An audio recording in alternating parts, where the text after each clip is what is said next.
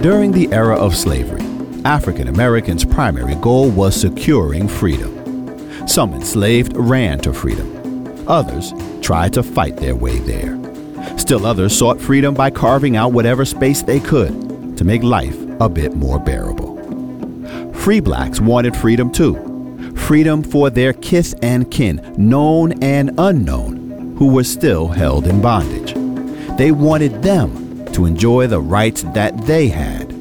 At the same time, they understood that no African American, including those unfettered by the shackles of slavery, could enjoy all of their rights as long as some African Americans remained trapped in bondage.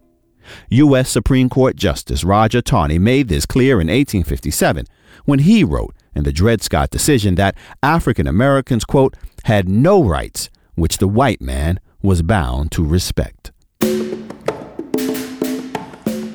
After emancipation, African Americans' primary goal was securing what I call freedom rights, the combination of civil rights and human rights that enslaved people identified as the crux of freedom. No one knew better what it meant to be free than those who lived in the presence of free people and yet were denied the rights of free people. Drawing on this understanding, African Americans pressed the issue, organizing for a wide range of civil and human rights, from the right to vote to the right to an education. And although the chains of bondage have been broken, African Americans still talked about their struggle as a pursuit of freedom.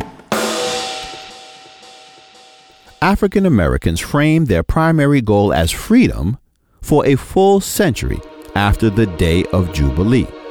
In the 1960s, during the height of the modern civil rights movement, this universal aim found expression in the use of the term freedom to describe various movement elements. Volunteers who journeyed south to test compliance with desegregation mandates in interstate travel were freedom riders. The songs played at mass meetings were freedom songs. The singing group founded by SNCC activists was the Freedom Singers. The literary journal of the movement was Freedom Ways. Field organizers bedded down in freedom houses. All black political parties were freedom parties. Agricultural cooperatives were named Freedom Farms. Schools designed to empower black students were known as Freedom Schools, and the effort undertaken by SNCC activists in 1964 to break the vice grip that segregation has had on the Magnolia State was dubbed Freedom Summer. And yet, when we talk about this moment of struggle, we cast it solely in terms of civil rights, a term that only gained currency in the late 1950s during the height of the Cold War, when moderate civil rights organizations, such as the NAACP, began using it to deflect and diffuse criticism that pursuing freedom was akin to pursuing Soviet communism. But at the grassroots level, African Americans continued to talk in terms of freedom. Even more profoundly, they continued to act in ways designed to bring about freedom. And there is no clearer example of this than the 1964 Mississippi Freedom Summer Project.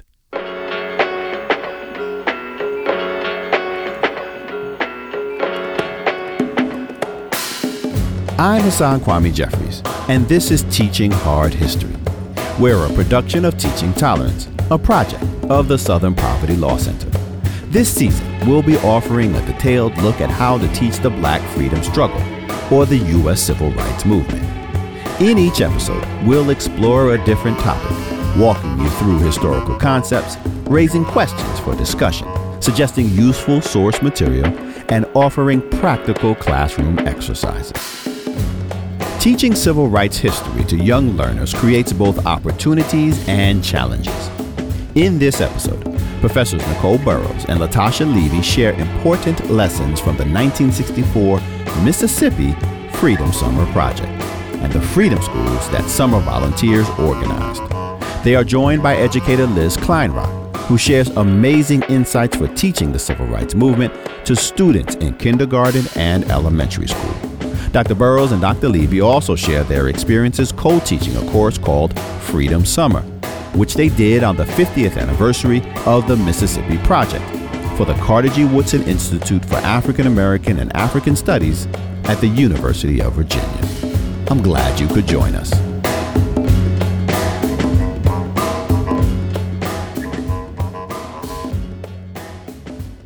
I'm Nicole Burrows. I'm an assistant professor in the history department at Rutgers University in New Brunswick. I'm Latasha Levy. I'm an assistant professor at the University of Washington, Seattle. So I guess one of the things that is important for us to begin to talk about is what was Freedom Summer for those of you who might not know who are listening. It was a 10-week campaign during the summer of 1964 that took place in Mississippi. Organizers pulled together from different organizations, including the Student Nonviolent Coordinating Committee, the NAACP, SCLC, and other organizations pulled together and created COFO, and they launched this campaign that was designed to do mass voter registration drives, to open community centers, to lead research programs. And for us, two of the most powerful parts of Freedom Summer were the creation of an independent political party called the Mississippi Freedom Democratic Party. And there were also something called Freedom Schools, which we're going to go into more deeply later on in the episode. In K through 5, you can engage young people in critical questions that framed the Freedom Summer Project. When you're talking about fairness, when you're teaching young people about self, family, and community, you know, the Freedom Summer Project is a really wonderful way to introduce them to the civil rights movement. They can be exposed to it early and they can think about these things early, and maybe they can also change the way society is.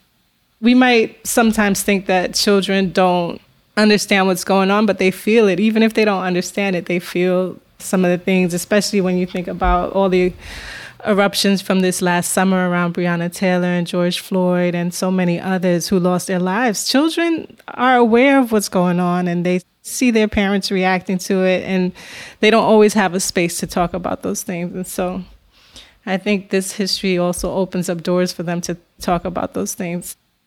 Teaching Freedom Summer, we focused on two critical aspects of the movement, which was the Freedom Schools, one, and then the Mississippi Freedom Democratic Party. I think the Freedom Schools provides a model for what education could be like and should be like. They created schools all across Mississippi where they educated over 2,000 students, mostly young people, but also elders, people of all ages. And their main goal was to really build a culture of resistance, to confront some of the fear that people had, to build local leadership, to encourage radical questioning, and to really pull people into the movement from the youngest to the oldest. So they were spaces of political education, academic education. They studied Black history. And when I say Black, I mean African American, but they also had a diasporic vision, right? We've seen some curriculum that has the Haitian Revolution in it, or that has African independence, right? This is something that was really important in terms of movement, was this vision of internationalism and connection across communities. The focus on Black history was so important because the system of education in the United States, you know, really marginalizes or distorts or invisibilizes the contributions that people of African descent have made to this nation. And so they made a connection between the curriculum and a state of mind in Mississippi, so that if people don't see themselves in the curriculum, how can they see themselves as contributors? Or how can they see themselves as political actors? That was so important to bring those aspects of history to the fore in terms of the many contributions that African people have made to the world. Educator Liz Kleinrock offered her insights into teaching civil rights lessons with K through 5, which we think can deepen our conversation here since we're college educators. The first question we asked Liz was, some people tend to think that young people are not ready to talk about race. What would you say to them? You know, whether or not we have these guided discussions in class, kids are still exposed to all the same things that adults are exposed to.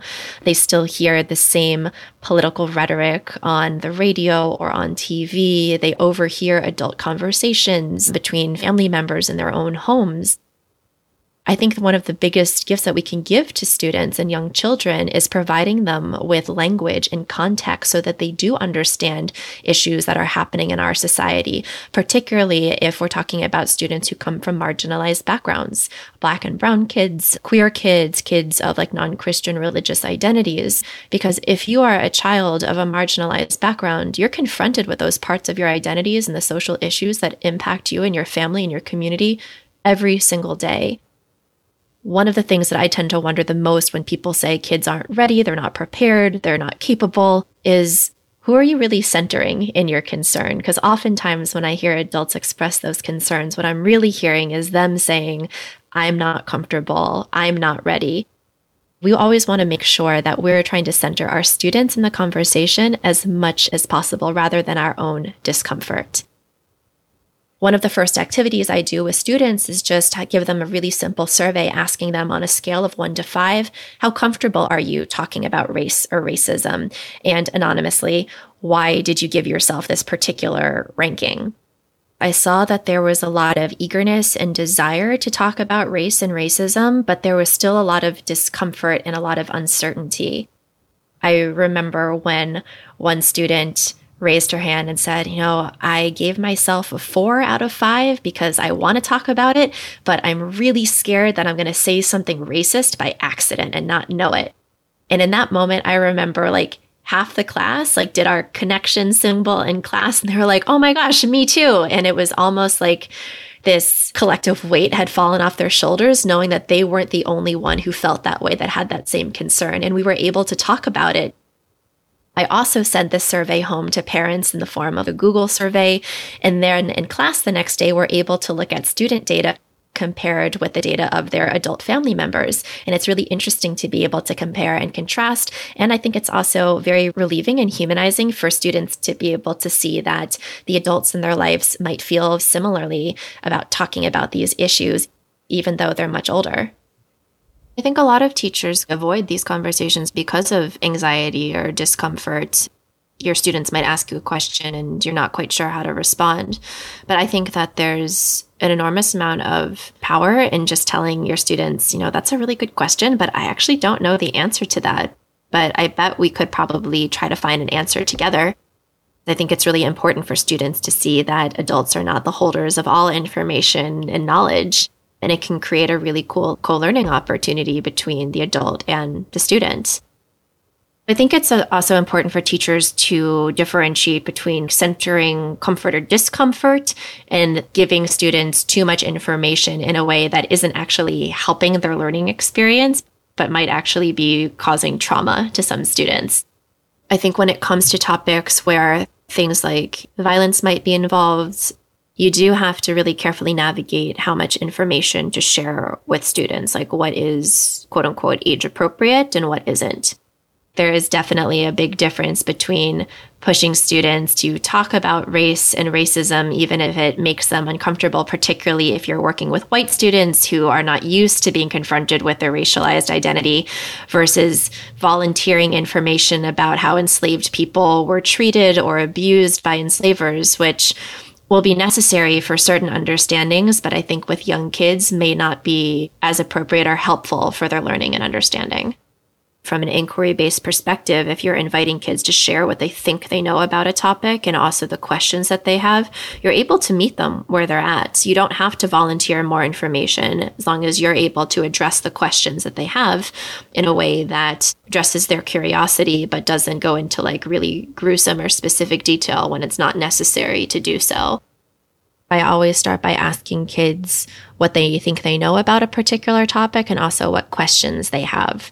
So if we're talking about the civil rights movement, beginning with questions like, what does it even mean to be free? What does it mean to have power? How does one gain power or control over their own lives? In my class, I often did this as a gallery walk. So I would create these posters that would just say, what does it mean to be free? I would give kids Post-its and they were able to write down their ideas and definitions and put them on different posters and walk around the room to see what their peers thought too. And we would come back together and talk about patterns or themes that we saw reoccurring in folks' responses and use that as a springboard to the more specific conversation about freedom schools or civil rights. I think with kids, it's a really interesting reflection because they begin to identify places in their life where they have control or autonomy and places where decisions are made for them. Sometimes it brings up some feelings of frustration when they point out that I don't actually get a say over where I go to school or what I eat for lunch or what I wear in the morning. So where are the places where I do have power or autonomy? Where can I make decisions for myself in my own life?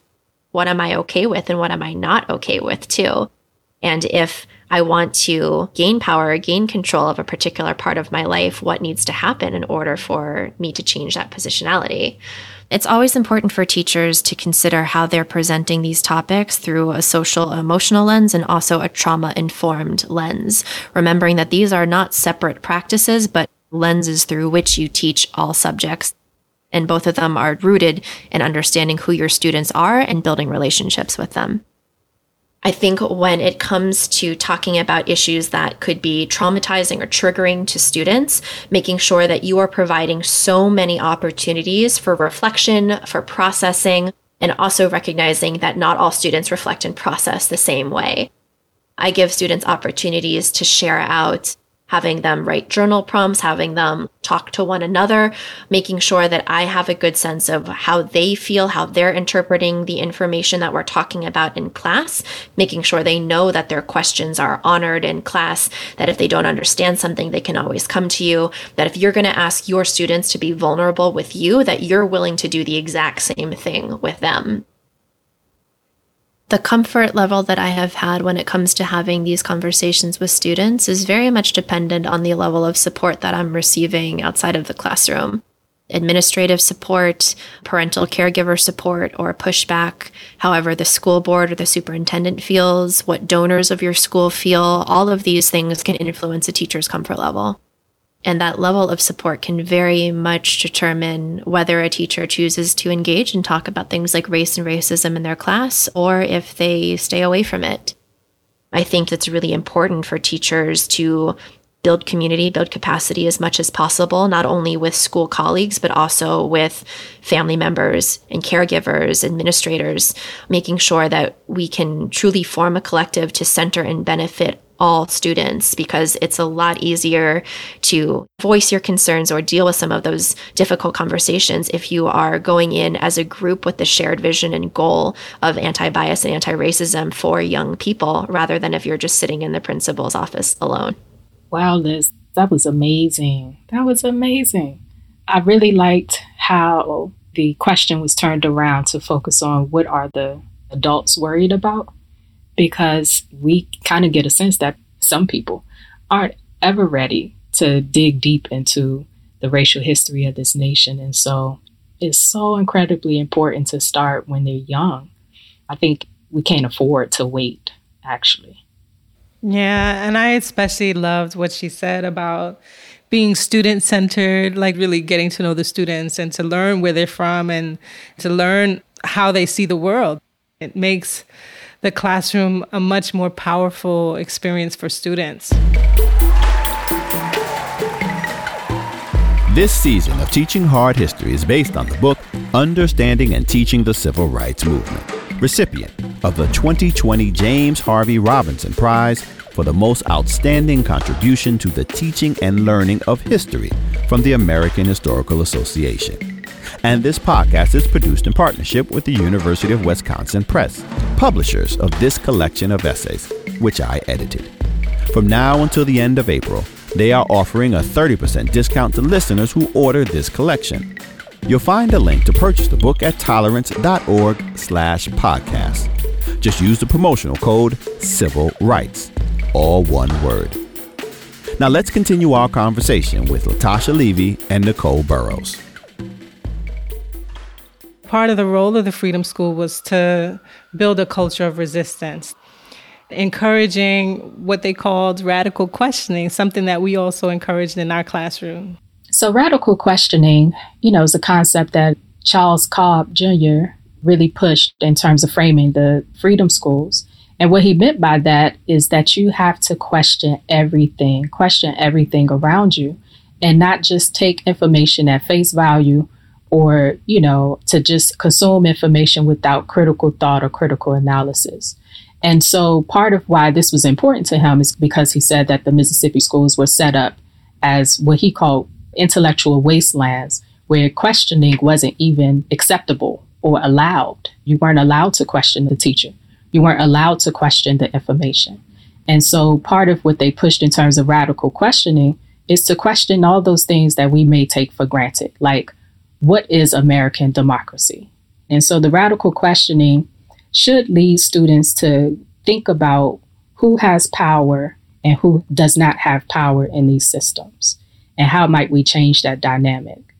There's a document that we love called the Declaration of Independence that was done in Hattiesburg, Mississippi by junior high school students and high school students.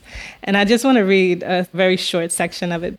We usually study this with the students because it can give you a sense of what were students thinking about, what were some of the oppressions that they faced, what were some of the visions that they had for a different kind of community and society.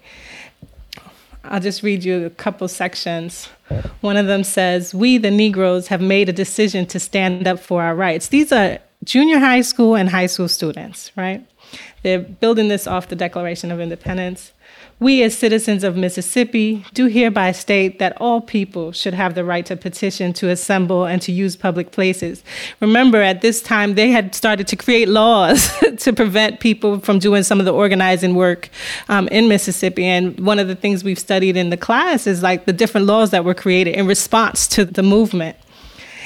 Some of the things they mention as grievances: the Negro does not have the right to petition the government for redress of these grievances, for equal job opportunity, for better schools and equipment, for better recreation facilities, for more public libraries, for schools for the mentally ill. You imagine that they were thinking about people who had mental health challenges, for more and better senior colleges, for better roads in the Negro community. And it goes on, and they have a lot of demands and things that they want to have ended. But it's a fascinating, very short document that can be used with students to help them think about what was going on back then, and also for them to think about what they might put in it right now, and to begin to do some of that radical questioning that we talked about.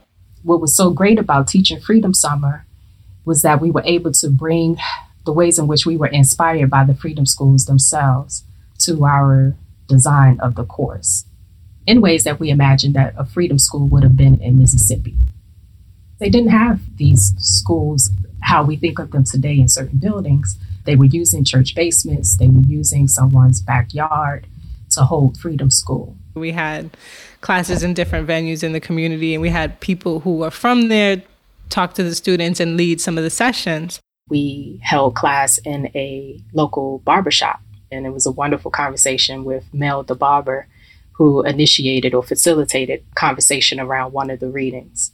And it opened them up to think about that there are opportunities to learn from the people around you always, and that school is much bigger than any building that we enter into. We had them also do these service learning projects where they were supposed to work in the community. So there was a voter education project, but one of the things that some of the students found difficult was really to talk to people in the community. They really struggled to do outreach face-to-face, in person. And I think that it's exciting that we have the internet and that we have social media.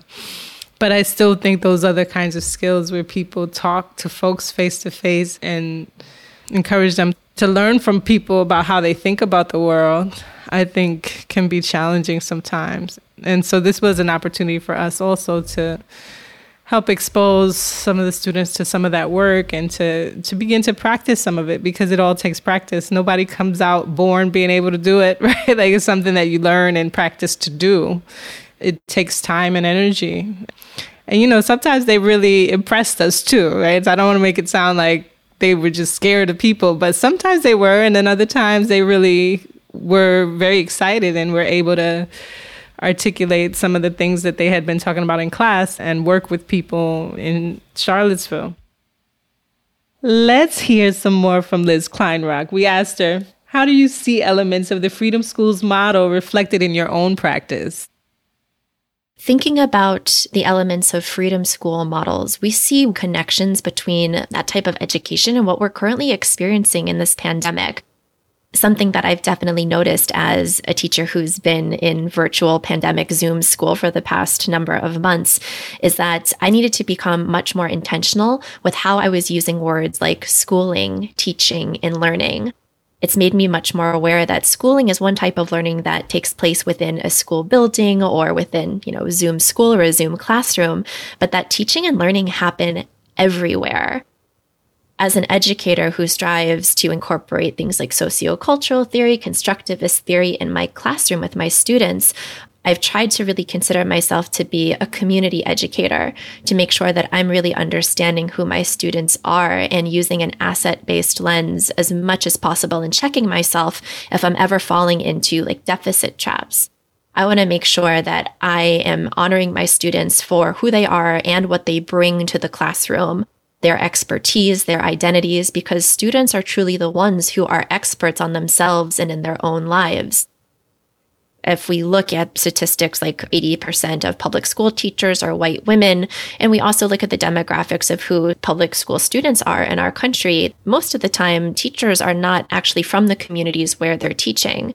So how can you then develop your identity as a community-based educator? When I'm going into a school and I don't live in the same neighborhood as where my students live, but I still want to make sure that I understand who they are and where they come from, I want to make sure that I'm spending time in the places where they hang out. I grew up in Washington, D.C., but I went to graduate school out in Los Angeles. So when I became a teacher, I was teaching at a neighborhood in Watson, South Los Angeles.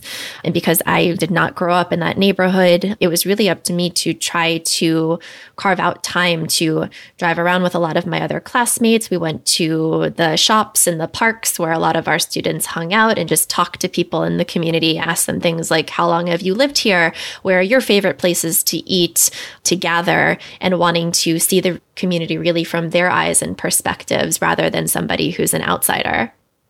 I would suggest things like tapping into the resource that is parent and caregiver identities, cultural backgrounds, as well as their areas of expertise to try to engage them in the learning process along with students.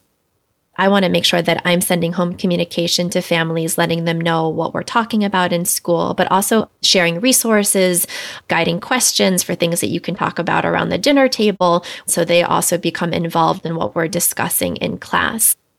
I think it's really important to make sure that students also know that there's a relationship between home and school and that we are a partnership and we're all here to support students in their learning. There have also been ways to leverage parents and caregivers and community members. In one particular unit I did that focused on financial literacy, I asked parents who were business owners. And when I say business owner, I mean that in a very all-encompassing sense. I had a mom who owned a bakery, a mother who made clothing, a father who had his own real estate agency come in and talk about the way that they use money and mathematics every single day in their own practice. It was really great for kids to be able to see how people in their own communities were using mathematics in this way, and also for the children of these parents and caregivers to learn more about their own family members. I also love the idea of including families in the discussion. I loved her homework suggestions on bringing some of the things that you're learning in class home. And that's exactly what they did in Freedom Schools. They took what they learned in the Freedom Schools and they wrote articles about it. They talked to their family members about it. They talked to community members about it. And so that's definitely a fantastic suggestion and modeling of Freedom School curriculum. It's really important, I think, for teachers to consider the connection between community and school, and to think about the particular context that these students come from, and not in a way to suggest the assumption that, if you are a Black student, for instance, that you are automatically at risk, or that you come from, communities that are deprived, or that you approach it from a deficit model. But instead, think of them coming from communities with a wealth of information and wisdom and understanding. This is Teaching Hard History, and I'm your host, Hassan Kwame Jeffries. To continue making this podcast a valuable resource, we need your input. You can help us by taking a few minutes to complete our brief listener survey.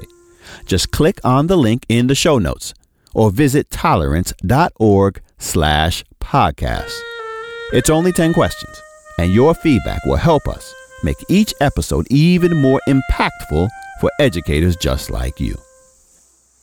Now let's return to Dr. Levy and Dr. Burrows. One of the exercises we've done that I think has been so interesting to hear students talk about is what their vision for a just society would be. And, the last time we did it, they sat there for hours. I mean, the class was over and they still sat there talking about what they wanted the world to look like, what they wanted communities to look like, what they wanted people to have access to. During that activity, we actually invited a community organizer to come into the classroom to facilitate the students in drawing what a free society looks like. We brought in paper and markers for them to work with, and they loved it. They did. The college students.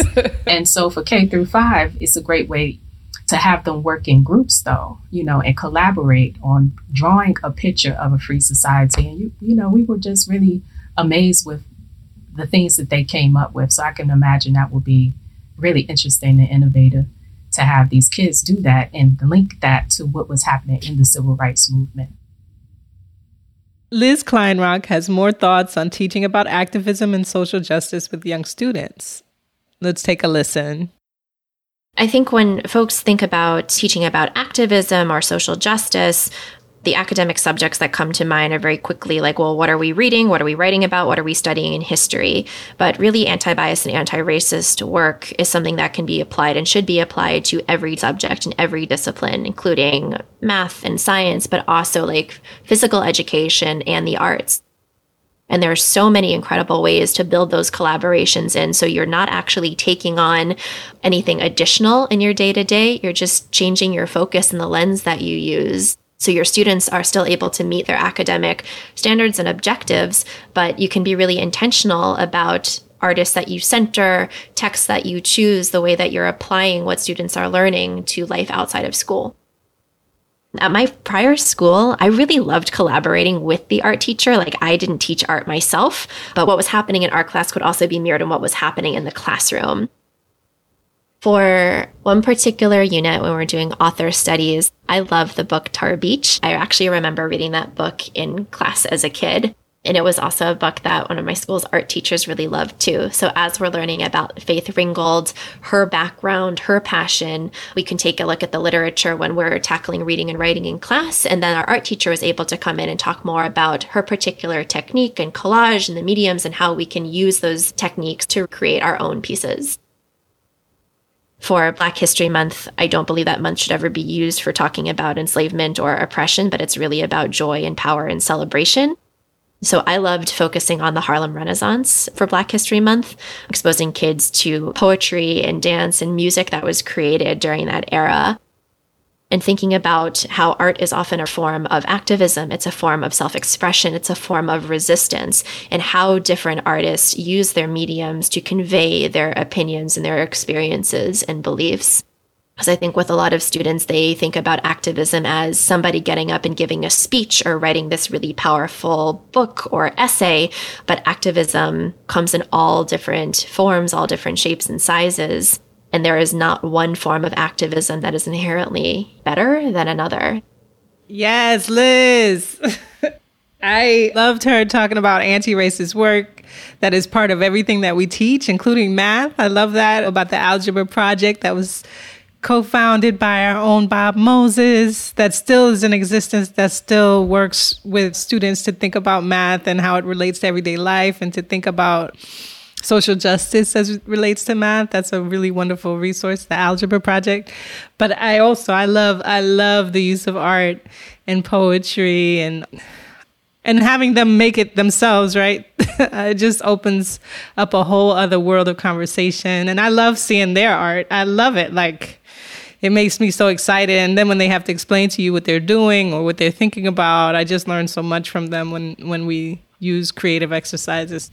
I think what Liz captures is really the heartbeat of the Freedom Schools in terms of being holistic. So even as maybe the intention was that before you get people registered to vote, they have to have some kind of political education because the education system has been so poor. But you can't just teach them about the politics. You have to incorporate theater, or music, just something that's a little bit more humanistic and holistic, I think, is probably, one of the greatest gifts of the Freedom School curriculum and design. Definitely. And one of the things that always stood out to me was that music was such a part of the civil rights movement, whether it was in the classroom during the freedom schools where they were learning freedom songs, or whether it was preparing to do a protest, or whether it was in church or in religious institutions, getting ready to launch some campaign. Teaching Freedom Summer, we start off each class with music from the civil rights era, engaged in freedom songs just to kind of set the mood and the vibration. There is one album that we like to use as an activity that I think would be great for K through 5 as well, is listening to the album We Insist by Max Roach. And Abby Lincoln sings on the album.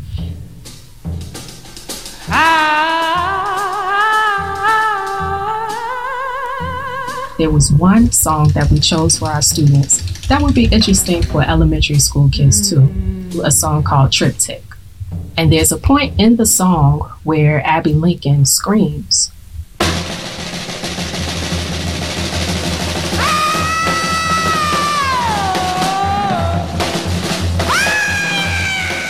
I mean, she's literally screaming. It's harrowing.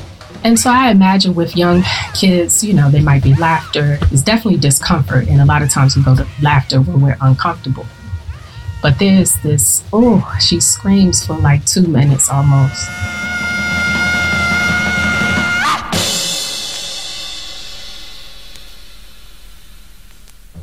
But then you hear the music do these twists and turns.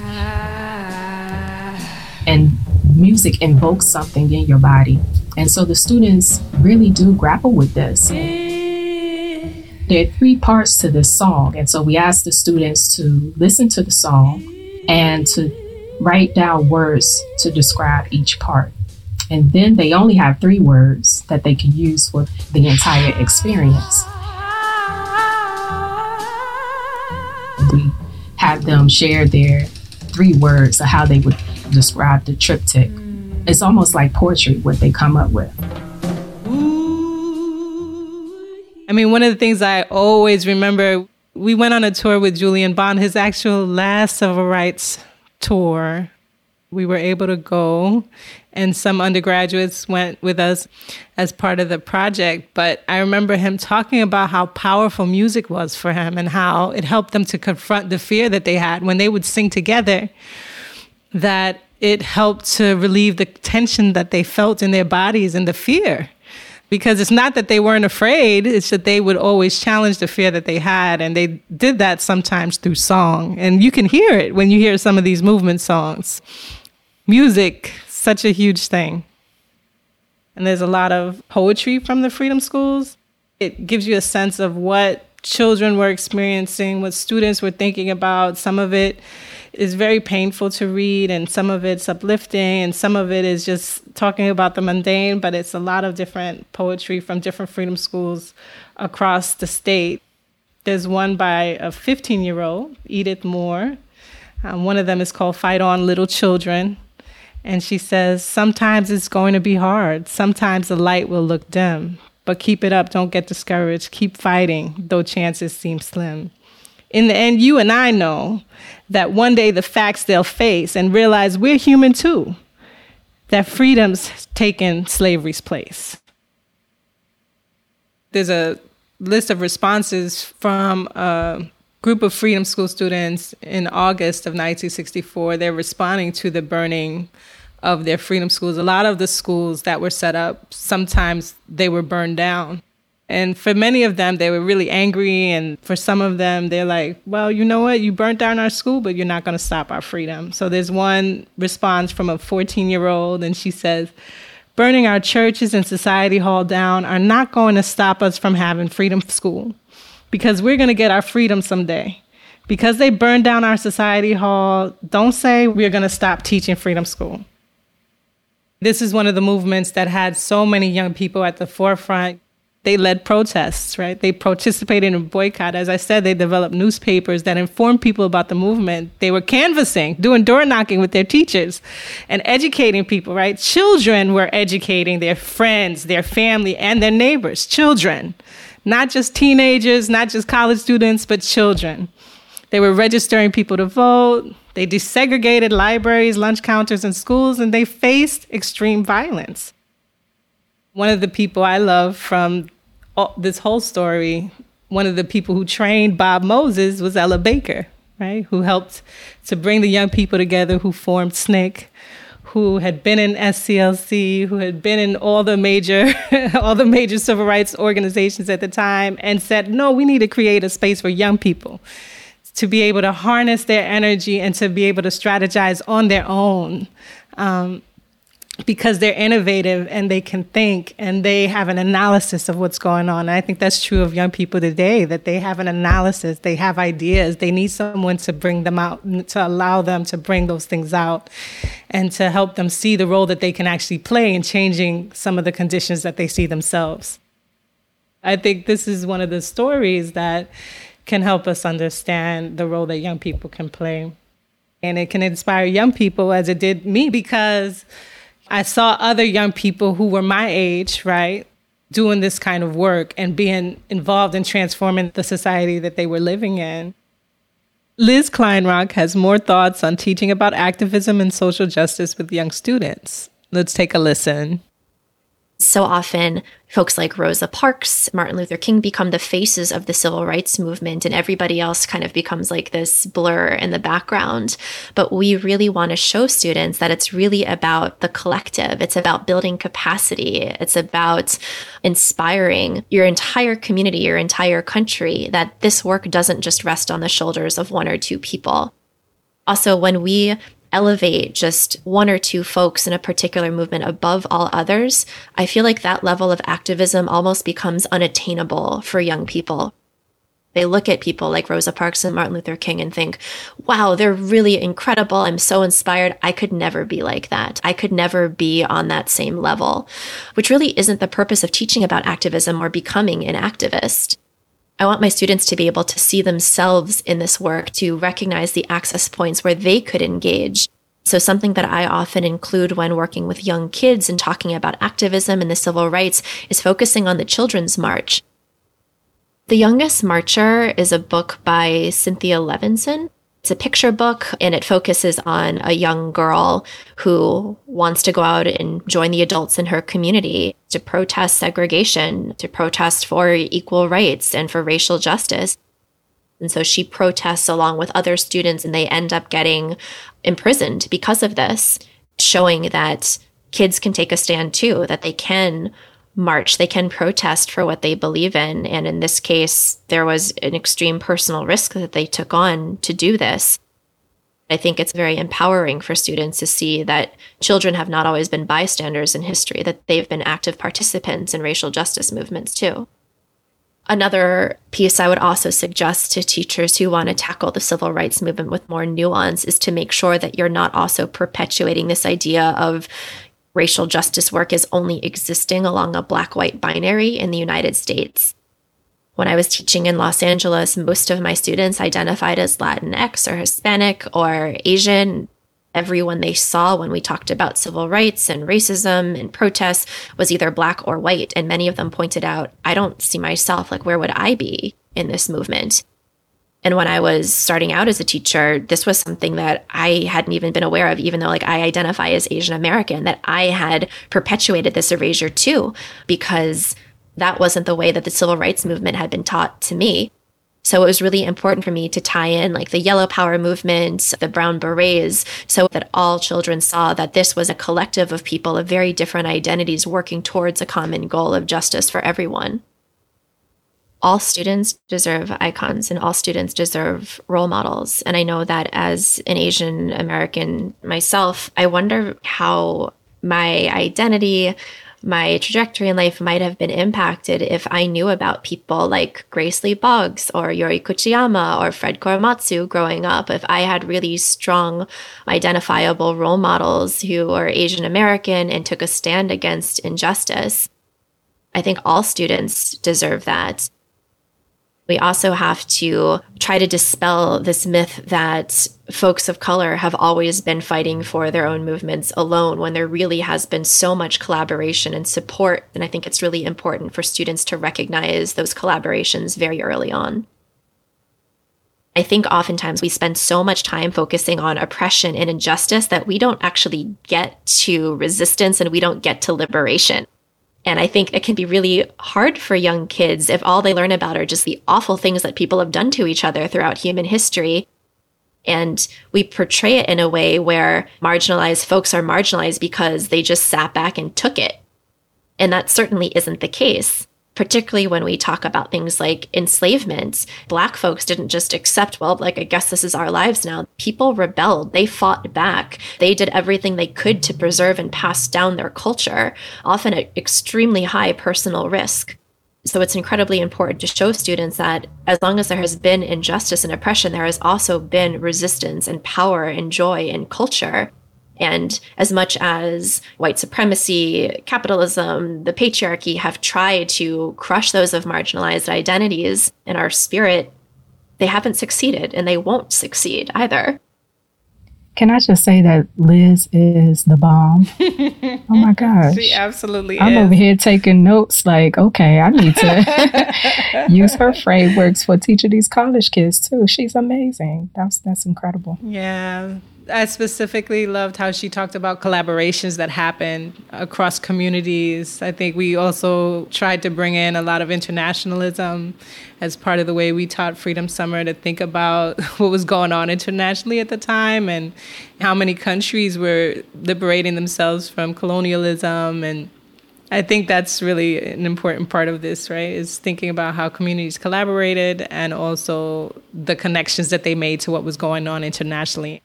I love that she also brought out how important it is to teach students about resistance, and it brings out the other concept or related concept, which is agency.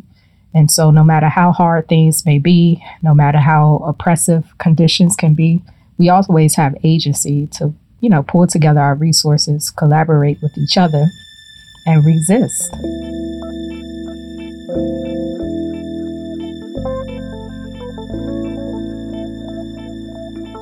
Music was vital to the civil rights movement and continues to be critical to global freedom struggles today. In this installment of Movement Music, historian Charles Hughes discusses how music can help introduce the civil rights and Black Power movements to younger learners. Here's Charles. Ain't gonna let segregation load it. Turn me round, turn me round, turn me round. Ain't gonna let segregation load it. Turn me round and keep on walking, yeah. Keep on talking, yeah. Marching up to freedom. As we learn in this episode, the teaching of the civil rights and Black Power movements to younger children poses opportunities and challenges. As usual, the music helps. It helps students access, understand, and explore their relationships to the content and the feeling of movement life. Turn me round, turn me round, turn me round. Ain't gonna let nervousness. Young children played a central role in movement actions, most famously in Birmingham, but throughout the campaigns. Freedom songs demonstrate the energies and the strategies of marches, sit-ins, and civic actions.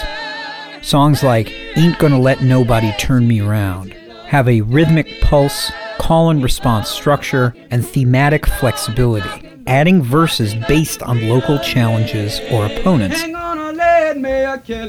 affirming for younger students the workings of movement campaigns and the crucial role for all participants, including young people, in achieving success. Keep on talking, marching up to freedom, ain't gonna let your twilight turn me round. Oh Lord, turn me round. Oh Lord, turn me round. Ain't gonna let your twilight turn me round. I'm gonna keep on walking, keep on talking, marching up to freedom.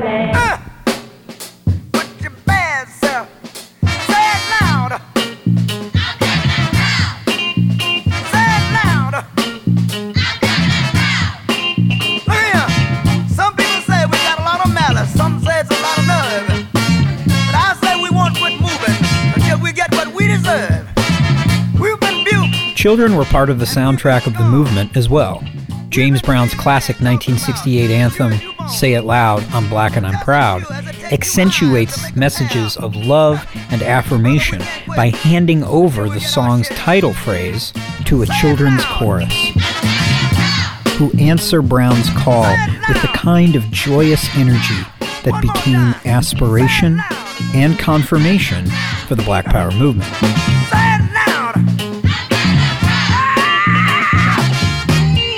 The importance of the next generation, their beauty, value, and potential was central to the movement and the music.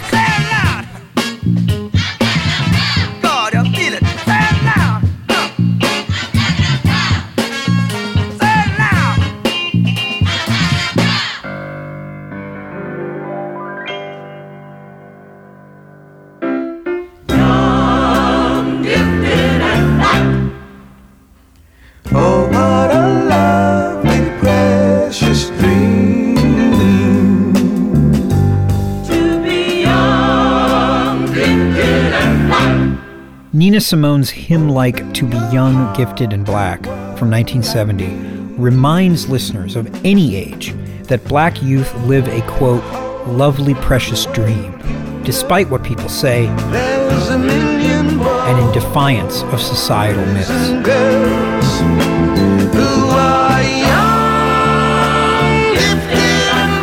In a country which continues to deny and demonize Black youth, Young, Gifted, and Black remains a timeless, poignant lesson for its beauty and necessity, particularly so for younger listeners and students.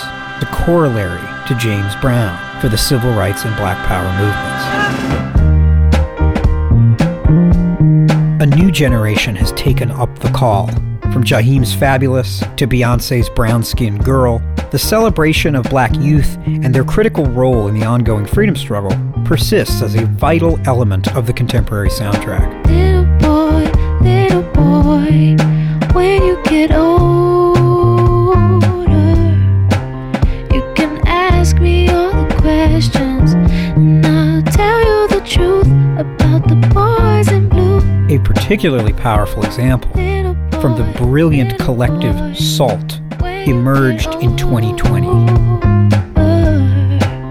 And you're searching for the answer. Firmly in the tradition of generational wisdom passed on by Nina Simone and so many others, Little Boy finds the vocalist reminding her subject of the pain he'll feel from how society views him, specifically the police. You can ask me all the questions, and I'll tell you the truth about the boys in blue. But in spite of that, how his life and identity matter. When you get older, and you're searching for the answers, and the lost truth for those who look like you. The gentle, piano-driven arrangement emphasizes this hard lesson. The song is not a directive, but rather a loving conversation. Heaven's angels is shining down on us. Pain will go away. God has chosen us. For young folks whose voices, music, and experiences are often marginalized by the adult world, Little Boy reminds us how Black music provides ways to not only impart lessons onto the new generation, but also, crucially, to learn from them as well. All we need to do is keep listening.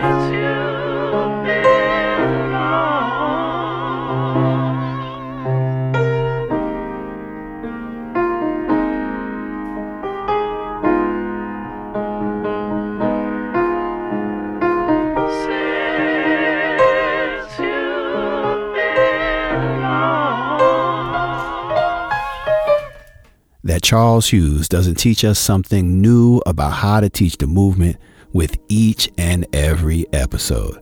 I can't wait to drop Say It Loud, I'm Black and I'm Proud on my students at The Ohio State University next time I teach the civil rights movement. Be sure to check out our latest Spotify playlist. Dr. Hughes has curated dozens of songs that amplify even more of the ideas raised in this episode. Just follow the link in the show notes at tolerance.org/podcast. Now back to Nicole Burrows and Latasha Levy. I love hearing Latasha Levy talk about the MFDP and Miss Fannie Lou Hamer, who is one of my favorite people to think about and talk about. So I wanted to see if you'll give us a little bit of your lessons on the MFDP. In 1964, as a part of the project, there was the idea to establish the Mississippi Freedom Democratic Party. This party was an alternative to the Democratic Party of the state of Mississippi, which discriminated or excluded Black people from participation. The Mississippi Freedom Democratic Party wasn't a real party, but was established to create mock elections, to create mock campaigns, and to run candidates. Black Mississippians, along with white allies, came together to demonstrate that not only were Black Mississippians interested in politics and aware of how politics works, but that they were taking up the challenge to model democracy in action, true democracy that was inclusive, that was true to the ideals of the nation. People like Fannie Lou Hamer ran for office in a fake election that more than 80,000 people participated in. As you might know, Fannie Lou Hamer was a sharecropper. She was from the Delta, and she became an organizer with SNCC. And she was powerful. She was also a singer. Like, some people call her the voice of the movement. And she later goes on to create farming co-ops and to challenge economic injustice.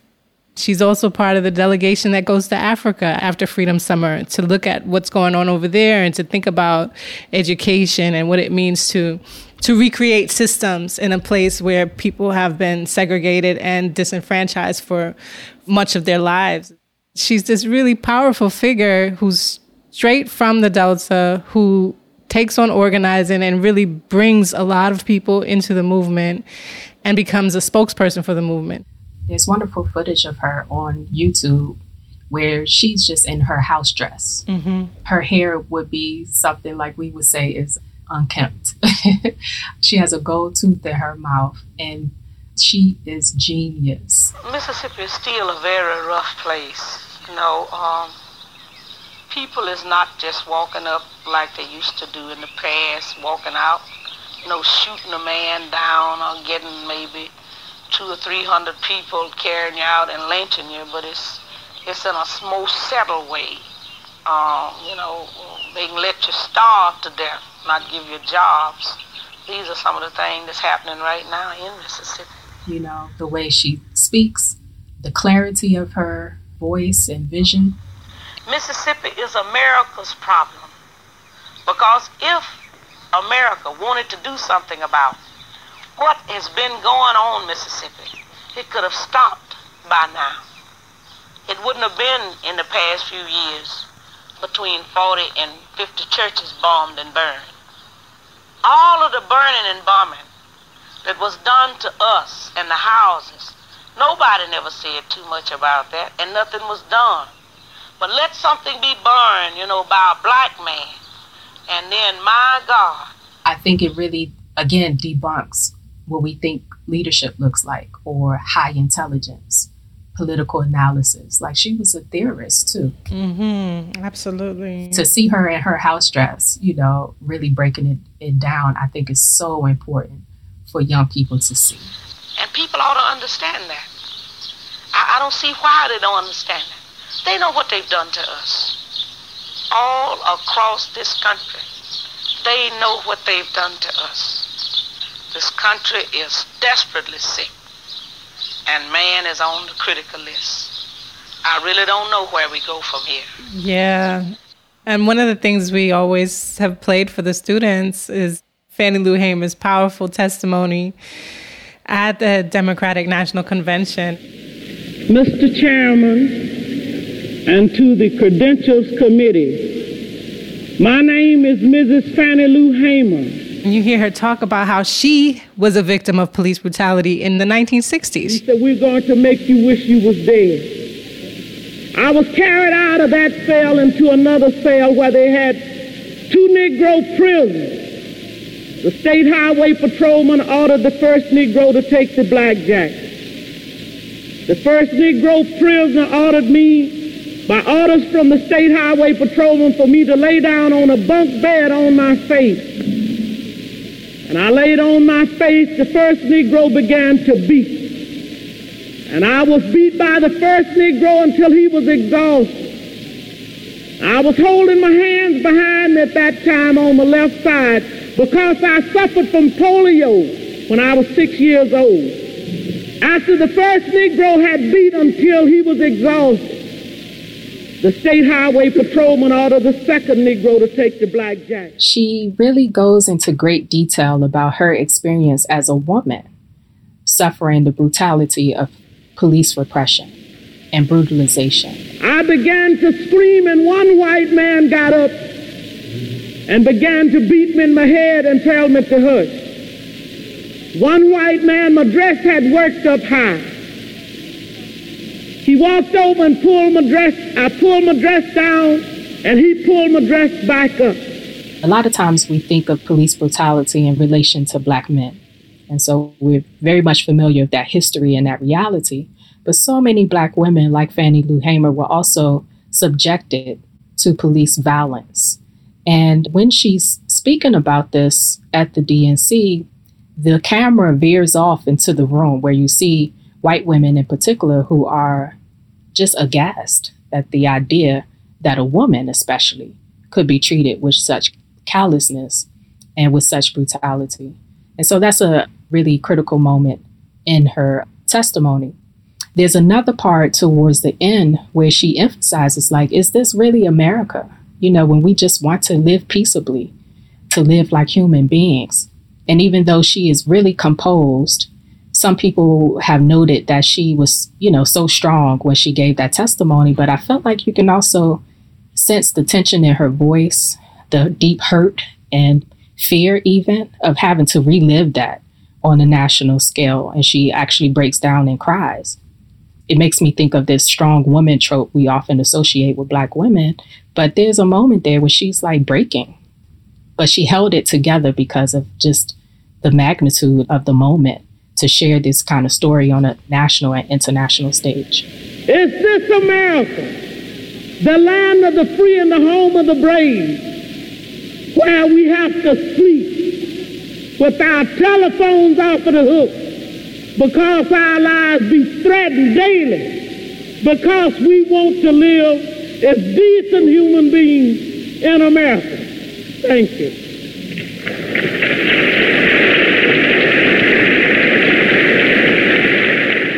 Hamer's testimony was so incredibly powerful that the president, Lyndon B. Johnson, intervened by holding a press conference, which, you know, took away attention from the media.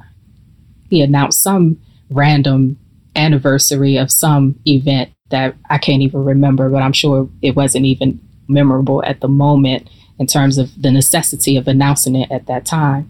But the fact that he cut her off made people more interested in what she had to say that day. We will return to this scene in Atlantic City, but now we switch to the White House and NBC's Robert Goralski. Now, ladies and gentlemen, the President of the United States. On this day... And so it's ironic that in his quest to turn away from her story, the media actually picked it up and replayed it over and over and over again.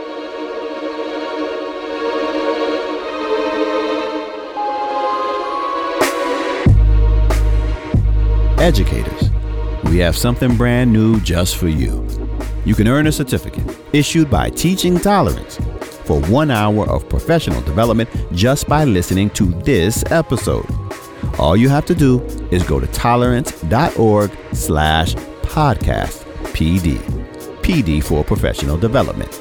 That's podcast, PD, all one word. Then enter the special code word for this episode, school, all lowercase. You'll also find a link in the show notes. Now let's continue our conversation with Dr. Burrows and Dr. Levy. One of the ways we teach Freedom Summers, we start in Mississippi. So we talk about the generations of organizing that was happening there, the leadership that was already being built, the kind of work that people were doing. And then we talk about the volunteers that were brought in from all over the country to support the work of Freedom Summer. The violence and death that Black people were experiencing in Mississippi at the hands of white supremacists just didn't invoke enough empathy, or did not press upon the leaders of the nation that they needed to intervene. And so then it became a question of whose bodies really matter and whose lives really matter, which is why they ended up bringing in white college students. They invited hundreds of students from across the country to come and participate as volunteers, so that the world would pay attention to what was happening in Mississippi, because people were dying and being killed and nobody cared. And so they wanted to bring a national spotlight to what was happening. Some people thought that it would bring protection. That's right. And we learned very quickly that it did not bring protection. It did bring attention, but not protection, right? Movement workers were killed. Andrew Goodman, Schwerner, and Cheney were unfortunately killed. The Civil Rights Movement veteran website has loads and loads of documents, like the applications that the volunteers submitted to the Freedom Summer Project. And so there's one application from Andrew Goodman that I think is just really powerful in terms of students being able to see Andrew Goodman's handwriting and to see him rank the type of activities that he would have liked to be engaged in. Volunteers were asked, do they want to be involved in freedom schools or voter registration drives or talking with other whites in Mississippi about civil rights and freedom? And in that application, there's so much that you can pull out in terms of what his expectations were, what his hopes were. And in relation to that, there is a letter to his mother. That's really kind of heartbreaking in that it brings those stories to life, to see that these were people who had families and had goals and really resonated with the movement in Mississippi. There was also a program that was designed to help pull white Mississippians into the movement as well, the White People's Project, where they were trying to show poor white folks that they had more in common with Black folks who were disenfranchised than they did with the elites of the state. So that's another project that we don't always talk about, but it was important, is organizing in white communities where they were also disenfranchised, right? And helping them to see those connections and not to be blinded by this idea that they were more superior or that they were connected to power, because they actually weren't, right? So I think that was a critical part of it as well. We asked Liz to talk about the opportunity to connect the history of the movement with what young students see happening around them today. Here's what she had to say. There are always opportunities to help students connect history to what's currently happening in our worlds, especially if you are a history or a social studies teacher, making sure that students know that things like racism have not gone away just because the civil rights movement happened, just because Martin Luther King gave a speech in front of a lot of people, just because Barack Obama is our first Black president in the United States, that these are certainly stepping stones towards equality and equity and justice, but it doesn't guarantee them. Civil rights is not a thing of the past. It's something that still hasn't been achieved, and it's something that we're still working for. What we see now with the Black Lives Matter movement is a continuation of movements that have been around for hundreds of years. And what we see are these movements evolving the same way that racism evolves. What was once legal is technically illegal, but still permissive in so many different ways. And it's really important for students to see how this type of thinking, how biases, how racism tend to evolve to fit whatever the current context is.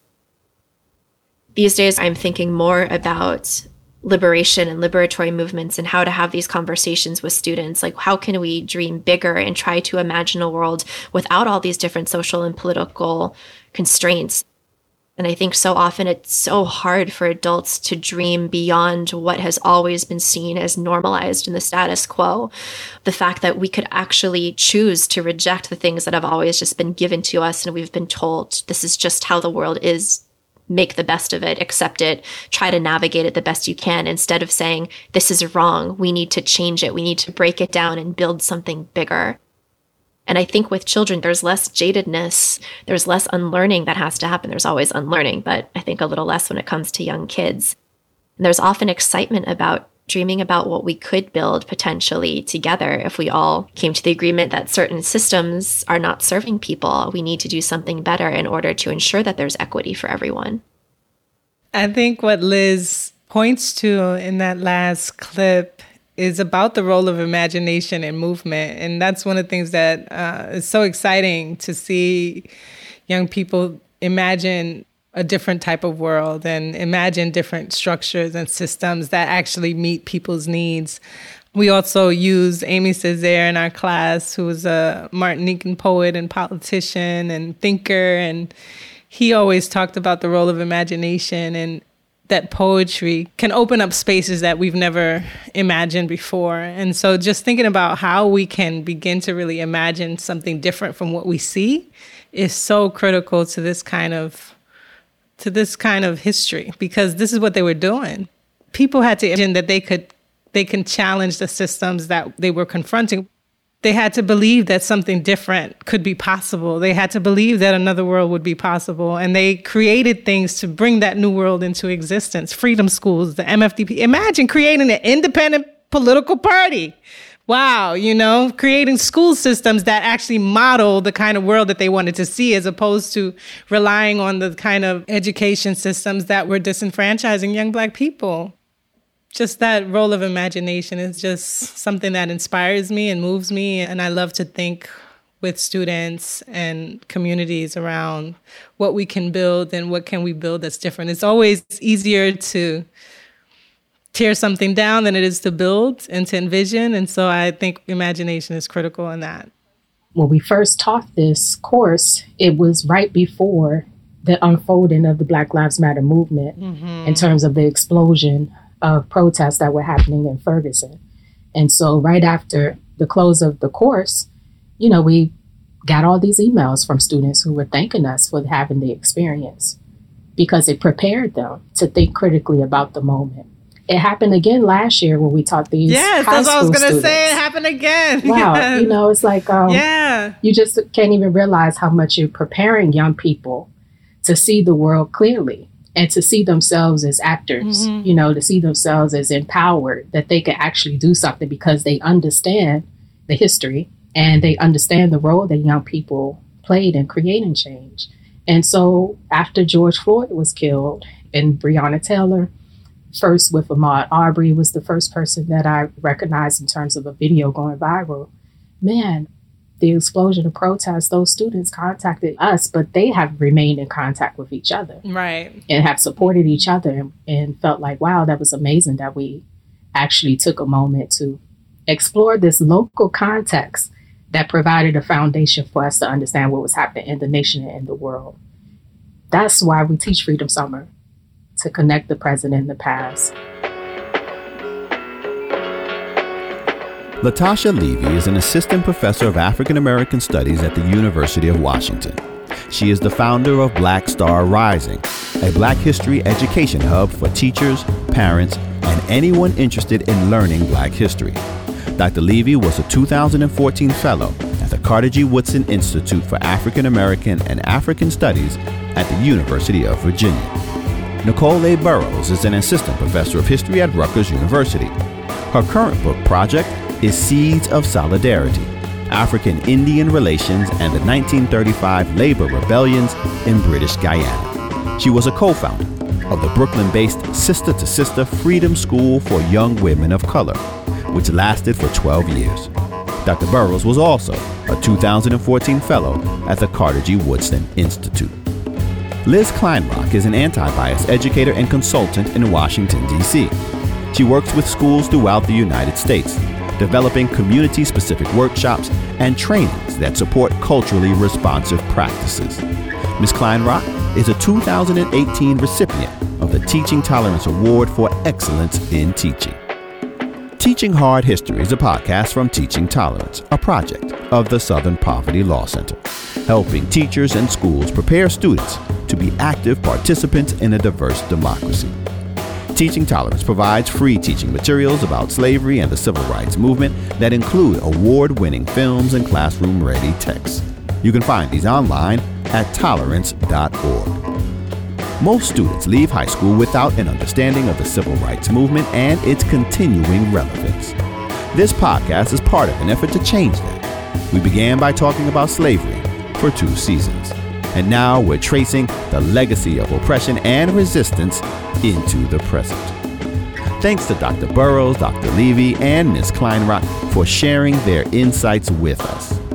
This podcast was produced by Mary Quintus and senior producer Shay Shackelford. Russell Gregg is our associate producer. Movement music is produced by Barrett Golding, and Gabriel Smith provides content guidance. Amelia Gregg is our intern. Our managing producer is Miranda LaFond, and Kate Schuster is our executive producer. Our theme song is The Colors That You Bring by Damon Locke's Black Monument Ensemble, who graciously let us use it for this series. Additional music is from their album, Where Future Unfolds, and from Wendell Patrick's JDWP Tribute. If you like what you've heard, please share it with your friends and colleagues and let us know what you think.